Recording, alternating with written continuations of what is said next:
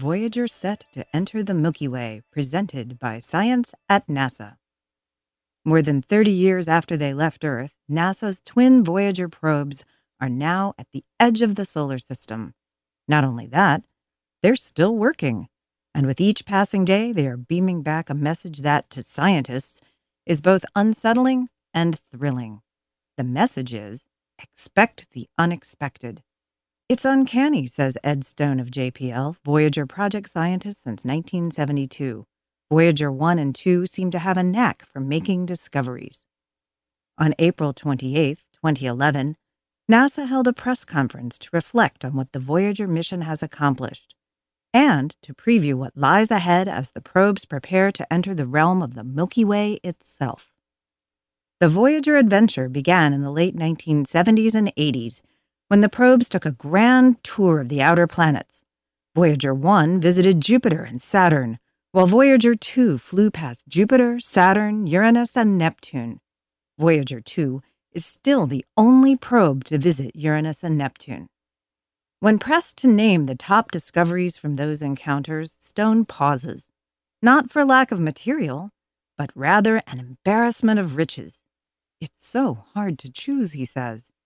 There was the discovery of volcanoes on Jupiter's moon Io, evidence for an underground ocean on Europa, hints of methane rain on Saturn's moon Titan, the crazily tipped magnetic poles of Uranus and Neptune, planetary winds that blow faster and faster with increasing distance from the sun. Each of these discoveries changed the way we thought of other worlds, says Stone. In 1980, Voyager 1 used the gravity of Saturn to fling itself, slingshot style, out of the plane of the solar system. In 1989, Voyager 2 got a similar assist from Neptune. Both probes set sail into the void. Sailing into the void sounds like a quiet time, but the discoveries have continued. Voyager 1 and 2 are now at the edge of the solar system in a place called the heliosheath, where the solar wind meets interstellar gas for the first time.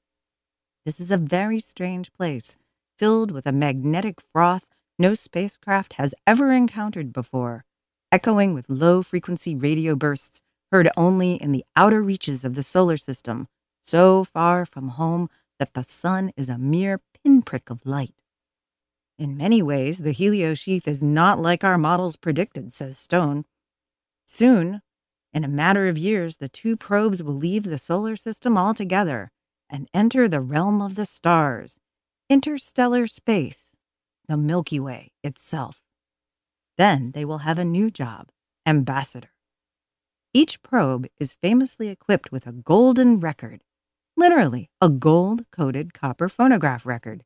It contains more than 100 photographs of Earth, 90 minutes of the world's greatest music, an audio essay entitled Sounds of Earth, featuring everything from burbling mud pots to barking dogs and a roaring Saturn V liftoff, greetings in 60 human languages and one whale language, and the brainwaves of a young woman in love. A team led by Carl Sagan assembled the record as a message to possible extraterrestrial civilizations that might encounter the spacecraft. Some people say that the chance of aliens finding the golden record is fantastically remote. The Voyager probes won't come within a few light years of another star for some 40,000 years. What are the odds of making contact under such circumstances? On the other hand, what are the odds of a race of primates evolving to sentience, developing spaceflight, and sending the sound of barking dogs into the cosmos? Expect the unexpected indeed. For more information about Voyager and other mind-blowing NASA missions, please visit science.nasa.gov.